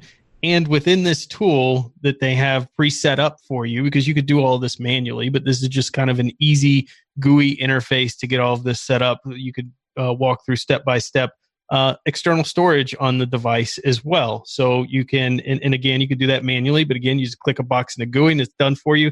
You can plug in additional external drives and have a little localized Nextcloud server set up on a Raspberry Pi 4. So I will let you all know how it works or whether it burns down my house because the thing heats up too much or not. But that's what I'll be doing with the Rasp 4, and we'll do it on video on my channel coming up. Excellent. You have the power. No, wait, you don't. Sorry. Yeah. You're right, because I'm waiting for that USB-C cable to come. Okay, this week's tip and trick is a really interesting application for mobile that I heard about originally on the Ask Noah show, and it's called Be My Eyes. And that it's a really cool idea, and it allows you for people who are blind to use this application to get other people who are sighted to be able to help with whatever random tasks that you wanted to get help with. And it also allows people who are sighted to volunteer to help people who have vision problems. And this when Noah talked about it, I was like, okay, we'll see. It's really cool. Unfortunately, I was able to catch the call that was actually activated to me, but I went on and watched the some YouTube examples of it, and it is a really awesome idea because there's like times where people would be like, I just can't read this individual thing this is the right. I have these two different products. Which one's which? And then just go on YouTube or go on this app, and they show this person just say it just picks that one. So it's like a 4 or 5 second long call to help this person out, which is just a fantastic concept. And I'm surprised it didn't already exist, or I don't know how long this thing has existed, but I was surprised. Like this is just such an awesome concept. We had to feature it on the show as well. Yeah, and the way they describe it is every day sighted volunteers lend their eyes to solve tasks big and small to help blind and low vision people lead more independent lives. It utilizes the camera both ways, so it's like you set up like a FaceTime or whatever type of setup where you get to see through their camera and you see what they're seeing, and you say, okay, well that's what this label reads, or like you said, helping. But I also thought, this could even help from a software standpoint, because we talked about accessibility and how a lot of it's missing in documentation. Sometimes it could be a simple app where you need to know what maybe the screen reader Orca or something like that is not reading it properly. Somebody who had a low vision or were blind needed to know what said on the screen. Obviously, people aren't going to provide technical support, but need to know, is it next? Where do I click? What is the next screen going on? Someone could help them through that through computer tasks as well, because it's anything that they could call you about to help them with the issue. So I just see so much potential for this. But the biggest thing is it brings communities together. Yeah. I mean, you've got people helping each other out randomly just because. I think it's the worst idea possible for you to put the app on your phone, Michael, because you'll never answer it. But for everyone else, it's a fantastic idea. No, I'll answer it. But a week later. A week later. No, I in this particular case, I would definitely be at least a little bit prompt. A little bit. So, Noah, thank you for bringing this one to our attention. Yeah, I think it's cool. The thing is, what's interesting to me? They said they have about... I think they said they have 10 times or 15 times more volunteers than they have blind people. Like, they launched this app and they're like, here's a free way to help some people. Gee, I hope we can get enough volunteers. And then all of a sudden people are like, I'll help. We'll all help. The whole world. It restores your faith in humanity. You're like, oh, wow, there are amazing people in the world. Yeah, and it's such a great use of technology, and it's so simple to help somebody because it's a small time commitment. And it's a big help that you could provide someone through it. So it's just awesome all the way around. Great idea, great implementation. And it takes 2 minutes to install because I've just done it now on my phone. Beautiful. Nice. So a big thank you to each and every one of you for supporting us by watching or listening to Destination Linux. We love our patrons and coffee supporters. You're welcome, Noah. Just want to give a special shout out for all of your support. We do a live show for our patrons, so come and join us if you want to be a part of the show. You can join for just $1 single, and that's darn near free. That's right. We're also on Ko-fi as a way to support the show. Ko-fi offers a nice monthly option that allows you to have the same perks as our Patreon. So there'll be a link in the show notes and on the website on how to become a patron of Ko-fi. The perks include things like live access to the unedited versions of the show, as well as our most sincere gratitude. Wait a minute. I pronounced it right, and now you switch? This is ridiculous. Did he switch? He did. I couldn't even know this. Everybody caught that I said Ko-fi. Did y'all catch that I said patron of Ko-fi? Mm-hmm. Yep, okay, sure did. Made Zeb happy. The correct way of doing it, right? Oh, come on. Just when I finally get it right, now you switch on me. No, again. I'm not going to switch. I just giving you a hard That time. was awesome. Please get back to us. Let us know what you think. Or ask that burning question. Is it coffee or is it Ko-fi? Let us know what you, our patrons, think. So you can get back to us via numerous methods. Email, comments@destinationlinux.org, our Telegram group, Discord, Twitter, Mastodon, and a whole host of other ways that Michael has let us know on the website, destinationlinux.org/contact. So please keep the comments and questions coming. We love to read them and hear of ways we might be able to improve the show. And we love to hear about your use of Linux. And also, the content doesn't stop here. So if you want some more content, then you can check out our own channels, where you can go to youtube.com/DasGeek to check out Ryan, where he fills your brains on hardware, software, and all things Linux. You can check out Zeb at youtube.com/ZebDyBoss, where you can find Zeb driving crazy speeds, moving aside caravans in his live streams. You can also find my content at tuxdigital.com, where I do an in-depth weekly Linux news podcast, This Week in Linux, and other Linux-related content. You can find Noah where he does a weekly talk radio show on Tuesdays at 6 p.m. Central at the AskNoahShow.com, where he can answer all your Linux and tech questions, especially coffee questions. And also remember to... Kofi. Oh, my bad. Sorry, Kofi questions. And be sure to like that smash button and share the show on social media. So everybody have a great week. And remember that for AMD, the burning question re the destination is, are we there yet? That is not what I wrote. That is awesome. Great job, Zeb. Great job, Zeb. You're trolling all over the It was place. supposed to be everybody will have a great week. Remember, AMD is superior to NVIDIA. That is what you're supposed to read. Now go back and do it again, Zeb. Take I two. can't tell a lie. Take two. Okay, take two. Okay, right. Okay. Go. Everybody have a great week. And remember that for AMD, the burning question re NVIDIA is, are we superior? I mean, I'm not sure if that's Is that good or... what's it? I mean, it's kind of better.